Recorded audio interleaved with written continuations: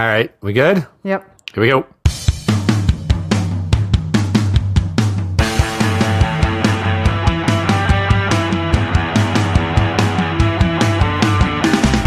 Hello. Welcome to the Arrogant Healthcare Marketing Bastards podcast for the week of July 21, 2014. This is episode 238. 238. And I'm Chris Bevelow, president of Interval. We're the healthcare marketing firm that puts on the podcast. Joining me today are Jackie Olson, account manager with Interval. And Adam Meyer, principal at Interval. Your pronunciation of 8 reminded me a little bit of the Californians. Take the 238 to Valhalla Drive. What are you doing here? Devin. That was funny 1.5 times, and then they literally did it 10 times. Yeah, it got old. It got Where old was this on now? very fast. Saturday Night Live. Oh, I should have known. Yeah. It sounds The vaguely Californians. The Californians. Although I will say, when I speak to my Californian friends, it is not. There are aspects of that ring true. Much like the aspects of the stereotypical North Dakota or Minnesota, Norwegian accent or whatever it is. Sure. Oh yeah. You'll hear that creep out every once in a while from almost anybody who lives up here, even if they, especially Jackie. I know. I'm really bad at it. So we can rip on the Californians, knowing that we can poke fun at ourselves as well. Yeah. Don't you know? Yeah. We're all guilty. If you watched Fargo, which was a phenomenal show, they, like in the movie, they exaggerate the hell out of that. Mm-hmm. And you kind of, when you're from here, it gets old after a while because you roll your eyes and go, it's really not that bad. And then you come across somebody and you're like, wow, some people are like that. Literally. Oh yeah, geez, yeah, sure.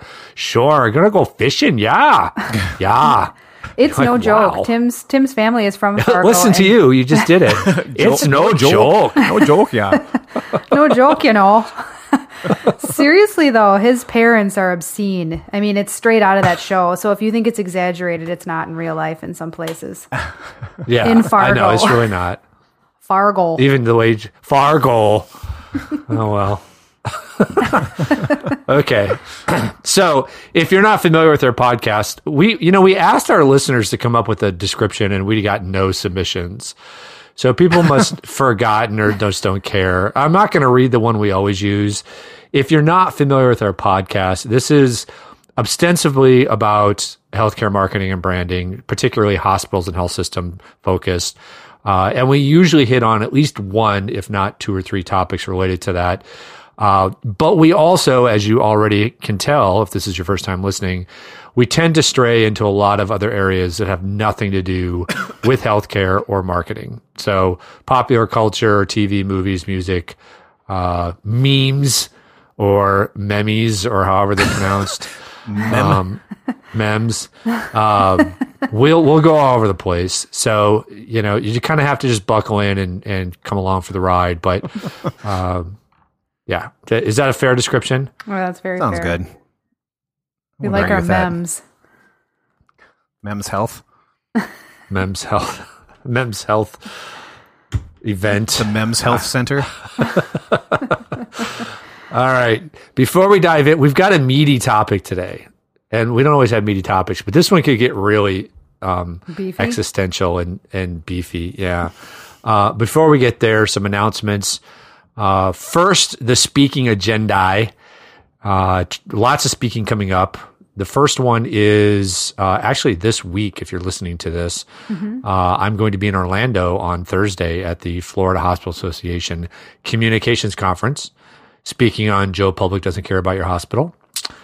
And then just a couple of weeks later in Austin for the Texas Hospital Association's 2014 Healthcare Strategic Communications Summit, where I will be talking about content marketing. And then September 24th, somewhere in the Wisconsin Dells, I will be at the Whipper-Miss Annual Conference, which is the Wisconsin Healthcare Public Relations and Marketing Society, doing digital marketing transformation with old pal Chris Boyer. He is old. And then he is old. And then another couple of weeks after that in New York not New York City, but somewhere in New York for the Haney's Communication Conference, where I will once again be speaking on content marketing. So lots of speaking coming up. We also have a new book coming out. You heard me reference Joe Public Doesn't Care About Your Hospital, which is now almost exactly 3 years old when it came out, 2011 in August. Still speaking on that, but we have Joe Public 2, Embracing the New Paradigm, which is going to the dose. It's the ocho. The ocho. Extreme Sports Quarterly or Obscure Sports Quarterly. Is that one? It's going to hit in mid-September. That one is specifically about how you cross the bridge from the old paradigm of promotional mass advertising as your primary marketing vehicle for hospitals and health systems to embracing digital and content marketing, which is where you want to be. But how do you get there? Who knows? Read the book. It's coming soon. Any other stuff? We're going to be at Shushmid. We should start talking about that. We're going to be at the Shushmid conference in San Diego, which is mid-October. I don't have the dates right in front of me. And like we did last year, we're going to be podcasting live from San Diego. Good night, San Diego. What's the famous saying? And go beep yourself. Is it San Diego? Yeah, San Diego. That's where he's from. Yeah, I think it is. San Diegans. San Diegans. San Diegoites. And we should also say, you know what? We never do this either for new people. If you don't know what interval is, you can check out thinkinterval.com. I should have mentioned thinkinterval.com/JP2 to find out more about the book and to register to be notified when it releases. But if you don't know anything about us, we are a healthcare marketing firm, as I mentioned at the outset of the podcast. And we focus primarily these days on digital strategy, interactive design, and content marketing. Though we do tackle broader marketing campaigns and efforts. We do some brand strategy work through our sister company, Blue Lake Brand Consulting. So we have clients all over the country, and always looking to work with people that want to move to the good side. Break the status quo. Smash it. Come to the good side. Come to the good side, Luke. We will be your father. That should be our new tagline. We are your father. Who's your daddy? We will be your father. Who's your daddy? All right. So are you guys ready to dive into a super deep, a little bit mind bender of a topic? I was born ready. This is pretty deep, and I think it goes right to the heart of what we talk about, but it's so, I don't know, it's got a little bit of Minority Report to it, a little bit of 1984, a little bit of dystopia, future. I don't know. Were you referring to the Van Halen album? No, I'm not. In fact, I'm referring I'm referring to two articles that hit about the exact same time. The first one came out in late June, and it's called "When a Health Plan Knows How You Shop," and it was in the New York Times. And then I actually just ran across an article in Business Week, the Business Week that's dated July 7th through the 13th. Does that make any sense? Yeah, that's the date on it. The article is still not available online, but we'll definitely post the New York Times article. The Business Week article is called "Your Hospital Knows Your Secrets." And in a nutshell, both of these articles are talking about the emerging practice of providers and payers purchasing consumer data and marrying that with their own data for predictive analysis of essentially who's going to get sick and why. And there are various reasons they are doing this.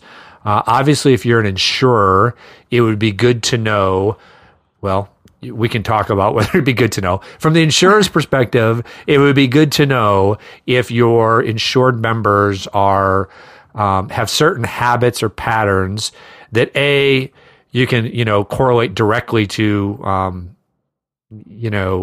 bad health outcomes. So if you see they buy a lot of potato chips, I guess you might want to talk to them about their cholesterol intake. But you can also look at the metadata. And for example, the New York Times article talks about some findings from the University of Pittsburgh Medical Center's insurance arm, such as people who buy furniture through IKEA are more likely, well, that's not right. Mail order shoppers and internet users, for example, were more likely than other members to use emergency services. So using metadata, they can come up with these correlations. And then they can apply it to individuals and say, hey, based on what we know about you, you might want to think about this or that. So that's from an insurance standpoint. From a provider standpoint, it's a little bit of the same thing. To me, it's almost, there's a creepy factor to all of this. But the example in Business Week is they talk about Carolina's healthcare system. I think this is worth reading the whole thing, so just bear with me here. Carolina's healthcare, which runs more than 900 care centers, blah, blah, blah, blah, blah, has begun plugging consumer data on 2 million people into algorithms designed to identify high-risk patients so that doctors can intervene before they get sick. So there's a Minority Report, which was all about arresting people before they committed a crime. Right. The company purchases the data from brokers who cull public records, store loyalty program transactions, and credit card purchases. Information on consumer spending can provide a more complete picture than the glimpse doctors get during an office visit or through lab results, says Michael Doolin, Chief Clinical Officer for Analytics and Outcomes Research at Carolina's Healthcare. The Charlotte-based hospital chain is placing its data in predictive models that give risk scores to patients. Within 2 years, Doolin plans to regularly distribute those scores to doctors and nurses who can then reach out to high-risk patients and suggest changes before they fall ill. What we're looking to find are people before they end up in trouble, says Doolin. For a patient with asthma, the hospital would be able to assess how likely he is to arrive at the emergency room by looking at whether he's refilled his asthma medication at the pharmacy, has been buying cigarettes at the grocery store, and lives in an area with a high pollen content, Doolin says. The system may also look at the probability of someone having a heart attack by considering such factors as the type of food she buys and if she has gym membership. Quote, the idea is to use big data and predictive models to think about population health and drill down to the individual level, he says. While Carolina's Healthcare can share patient risk assessments with their doctors under the hospital's contract with its data provider, the healthcare chain is not allowed to disclose details, such as specific transactions by an individual, says Doolin, who declined to name the data provider. This part I have double underlined. If the early steps are successful, though, Doolin says he'd like to renegotiate to get the data provider to share more specific details with the company's doctors on their patient spending habits. Quote, the data is, I'm going to read this with my own sarcastic tone. The data is already used to market to people to get them to do things they might not already be in the best interest of the consumer, he says. We're looking to apply this for something good. Yeah. Unquote. Okay, so that's the gist. There's more in both stories. From a provider standpoint, obviously, there's two potential reasons you'd want to do this. One, with accountable care and population health management, if you are being reimbursed based on the health of your population, then knowing all of their habits and using predictive analysis could help you better manage that population. The other, obviously, is marketing, which really could be one and the same kind of strategy. But if you know more about people, you're more likely or better able to tailor service marketing efforts toward them. And the first article, New York Times, gets into that a little bit, and we'll talk about that. But before I go further, let me open the table for discussion. What do you guys think of this? It's creepy.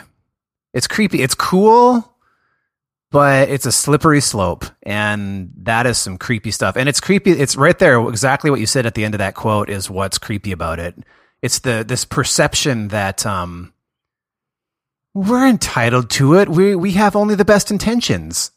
You know, it's fine for us to have it. You know, no, this place, this resource shouldn't have it because they would do bad, evil things with it. You know, they would market to you or whatever. But we're going to do good things. We're concerned about your health, and we're entitled to all this information about everybody because of that.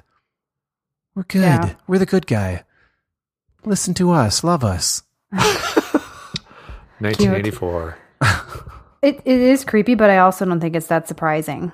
I mean, well, it's not surprising for sure. Yeah. I mean, I guess I'm not shocked or surprised by any of the things that they're looking at in here. And maybe it reminds me of that.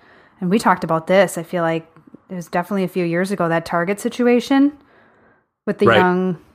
Well, the father didn't think she was a young mother, but apparently she was. And they used their data to kind of pinpoint her. And I mean, it still is definitely very creepy, but I don't know, just with how easily people have access to things given your digital habits and everything, I'm not shocked at anything anymore.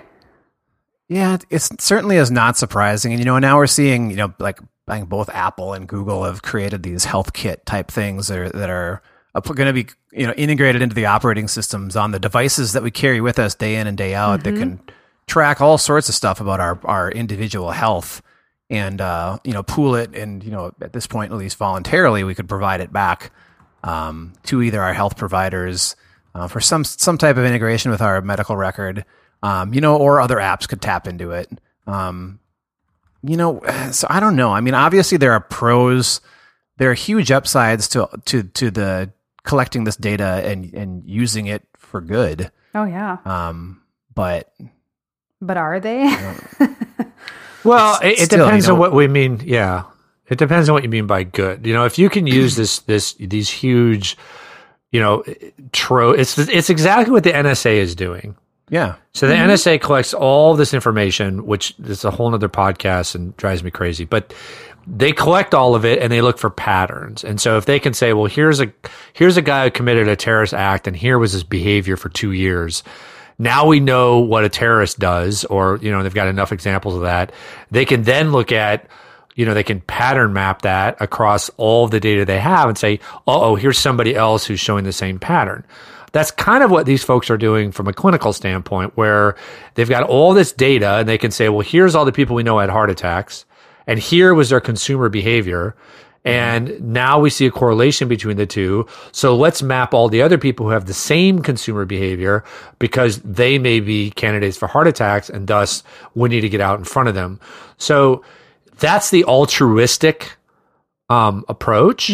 And it's hard to argue that that's not smart, especially if our system under Obamacare is shifting to incent providers to behave that way. If they're going to be reimbursed based on the health of populations they manage, quote unquote, right. Then why wouldn't they use publicly available data? That's not the NSA. They're breaking all kinds of laws over there. They're buying this from firms that collect this data legally. We should assume, though I suppose in some cases may not, right? So it's all out there, and they're just using it to help better keep people healthy. But it's still, there's a creepy factor to it in that I don't want my doctor to know that I ate at Wendy's last night. I don't. And I think if my doctor ever acted on that information, there would be not pleasant conversation. From who? Right? I mean, that's the last comment was about, we'd like to get specific data in the hands of doctors. What's the value of a doctor knowing that I shop at, Target and eat at Wendy's? I understand the predictive risk model that could be assigned, but providing my physician with that level of detail about me, it feels awfully intrusive. That I agree with. Yeah. Yeah. So it's creepy. I don't know. What's that? It's creepy. It's creepy. And the New York Times article actually gets into another concern, not just privacy, but the idea that this information could be used to target, more profitable patients at the expense of non-profitable patients. And this is an example of something where we joke about this because occasionally you get mainstream media, stories where they kind of take a look at what we do in healthcare marketing and, it's almost like it's this expose. And the idea that hospitals and health systems target better insured patients is such old news. That's like 20-year-old news, 30-year-old news. Right. It is. But they talk about it in here like, oh gosh, this is going to, push people to do this. And MedSeek, who we know well, I know a lot of people at MedSeek and actually think highly of them, kind of got caught up in this because the story talks about, it says, quote, some specialized healthcare marketing companies are tapping into specifics on individual consumers to help hospitals identify their most profitable patients and encourage them to seek more medical care. So that's a loaded statement because it makes it seem like you're encouraging them to seek more medical care. As long as it's necessary medical care, then that's our system. So there's nothing wrong or bad about that. Unfortunately, this is kind of just a side talker on this. MedSeek, they talk about MedSeek in this article, what they do. And for those of you who don't know MedSeek, a big part of what they do is CRM. So really this would be marrying CRM capabilities with the consumer data information so that literally what these people do and can better target them. That's really all this is.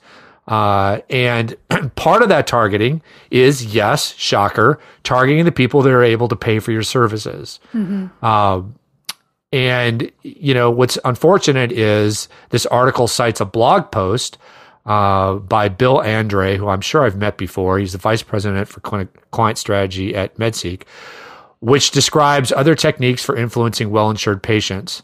Hospitals could send birthday messages to, quote, all high-value men and women, he wrote, or notify, quote, profitable individuals 18 and above, unquote, about special round-the-clock healthcare call-in lines staffed by nurses and encourage those revenue-generating patients to schedule medical tests or appointments.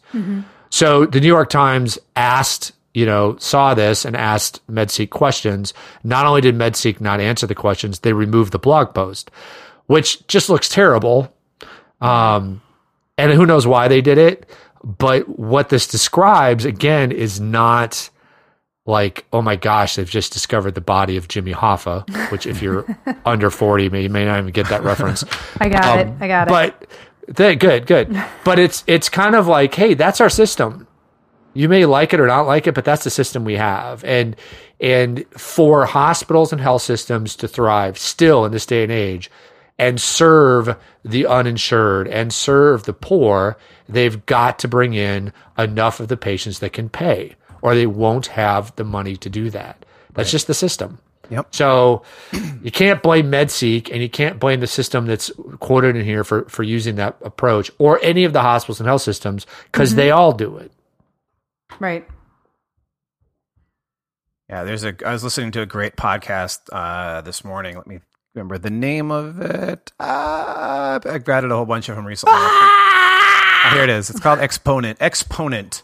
Ben Thompson and James Oliverth on tech and society. But today they're talking a lot of times they talk about sociological issues and just economic factors and how various things in technology impact that. And they're talking about Uber and talking about how Uber recently agreed, I think like in New York City or maybe all major metro areas that they're in, that they won't adjust their pricing model when it comes to cities facing like a disaster of some sort, like Katrina type situations, that they won't like quote unquote gouge the customer, so that only people, so that their prices are jacked way up. Because I mean, if you look at it from pure supply and demand, that's unfortunately an example of a time when, economically speaking, they should, because it helps control, the number of cars on the road, that kind of thing. Anyway, I can't get into the details about it, but it's really all about they talked a lot about the accessibility, making services like that accessible to the privileged in times of need, and so it's interesting to listen to the someone intelligently speak about the economical impact of the decisions that we make on a front like that. And it's easy to draw parallels between something like that and this, where, as you pointed out, Chris, and I was going to say it if you didn't, it's how it works. That's how you bring in money. And in order to serve, those who need to be served, who don't have money, you got to pay for it somehow. You got to make money to do that kind of thing. And obviously there are, ups and downs and considerations to take into, things to take into consideration, to do it responsibly. But you got to let, at some point you got to kind of let the economy do what it's got to do to make this kind of stuff work in a society like ours. Yeah. Yeah. I mean, like I always say, we're a market driven industry. That's the way it is. We're not a government run healthcare system as much as some people would like to call it that. It's not. It's certainly influenced heavily because Medicare is the number one payer. I think where it gets tricky is, you have to bring in people that can pay for services so you can serve those who can't. That's the way the system works. What gets tricky is if, first of all, we're assuming all of the stuff we're talking about is done ethically and appropriately, meaning you're not trying to drive in people who don't need care, right? Which is not I wouldn't assume that about everybody or even most people. That should be the goal, is you're only trying to serve people who need care and not trying to drive in people. There was a statement in one of those articles that was kind of inflammatory, like we're trying to drive more care from them. Well, we're not trying to get them to buy more healthcare. We want them to be served by what's appropriate. That's the ethically appropriate thing. Mm-hmm. But if you're only targeting people that can pay for that, so let's just say it's like, let's say using this consumer data, you can identify people that are at risk for diabetes, type 2 diabetes, better than you could before. If you're only going to proactively approach the people who can pay for diabetic care, then there is an imbalance there because the people who can't pay are not going to have the same access to that care because they're not going to hear about it. They're not going to have the same incentives. And I get that. I think that's a very fair criticism, but I'm not sure how to balance that with, well, if you're going to go out there and spend a lot of money to bring people in, you can't have all those people come in who can't pay for the services. So it's my fiance works on the other side of all of this. She works with people that don't have insurance and don't have money. And so she's constantly in my ear about this very topic, how it's really unfair to the poor and the system is completely imbalanced for them. And I don't disagree with that. I just don't know how to rectify that situation. You've got to let these providers make enough money to serve them, because if they can't, then there's going to be nobody to serve them. Right. So that's why it's mind-bending and thick and sticky. Or it has to go, or we go completely socialized on the whole system. Right. And that's, And even if we went socialized, we would still have a private level of care, just like other socialized health systems do, France, England, whatever. Mm-hmm. And you can have the same argument. Right. Because undoubtedly you get better care when you can pay for it. Right. But that doesn't mean we shouldn't have a basic level of care. We kind of do have that. It's just default and unplanned as opposed to a planned system. So, right. Anyway, those are very good articles. I wish we could post the Business Week one because I think that's more relevant to our audience, but it's not available online yet for some reason. So we'll keep an eye out for that, but we will post the New York Times one. Can I go on a little rant here? Oh, what the heck? Of course. Because you brought up Uber, and there's been stories about Uber and Airbnb. Yeah. What's that? And Airbnb is this, it's exploding, this company, and it's basically enables people to rent out or lease out their houses or apartments with other people. Oh, I have heard of it. Okay. Yep. It's kind of like the part of Uber where anybody can drive and you just, it's like sharing. That's what it's called, the sharing economy. And what I'm struck by, this is going to be old man rant. So the younger you are, the more you're going to not like this. I'm struck by the people behind these efforts and their perception that the rules don't apply to them. Like they've come up with these alternatives to existing models. And in many cases, they're great alternatives, but they think they don't have to abide by the rules of those industries. So we know that Uber and the other one, the other drive service, constantly run into, in Minneapolis are running into this, regulatory issues. Right. Because Uber doesn't want to have to license their drivers, like taxi drivers. They don't have to follow the same rules. Taxi service is regulated pricing wise. They don't want that. The Airbnb one finally caught me because in New York City, it's become this huge deal because you have all these people subletting their apartments against their lease rules. Right. Right. So their leases say you're not allowed to do this. They're using Airbnb to do it. And now it's become something where actually Airbnb was pressured by New York City officials to release the names of the people using their service in New York City so that officials, police, and whoever can go after them for breaking their lease because it's that big of a problem. Wow. And what fascinates me is the response from Airbnb and the people that use it. They're basically like, we're the sharing society, we're a revolution, and we shouldn't be held back by these archaic things. Right. And all that tells me is you're just immature and you think you can get whatever you want and not have to follow the rules. And it bugs the crap out of me. What do you think gives you the right to break the law and sublease your apartment when that's written in black and white that you can't do that? And it's not a sharing. You're not sharing anything. You're making money off of it. Yeah. So. Well, Chris, you must absolutely love the one that was forced to shut down or at least suspend service in San Francisco recently. The one that was all about selling your parking spot. Oh, I hadn't heard about that. Oh, so yeah. So there's this app. I think there might have been a couple of them, but one is called, I think it was like Monkey Parking or something like that. But the idea behind the app is that you create an account, right? So the company that runs the app facilitates this transaction and takes a cut of it. So you're in your parking spot. You're about to leave your parking spot. You get on the app and you indicate that you're about to leave it, and you basically put your parking spot up for sale, and you will stay there in that spot. So if there's somebody else driving around nearby with the app running, they can bid on the spot or pay for the spot basically through the app, and you will wait in that spot until they get there, and you'll also, ideally they'd be within like 5 minutes or something, and pull out, and they would get the spot, and then the transaction would be completed. So that person would pay. You would get a cut for waiting of that payment, if it's $5 or whatever it might be. The company that facilitates the transaction will get their cut, and that person would be, out the $5 or whatever for paying for you to wait, and then they would, of course, have to pay for the parking spot as well. So public parking. Public parking, yes. Okay. So, yeah. And that got shut down?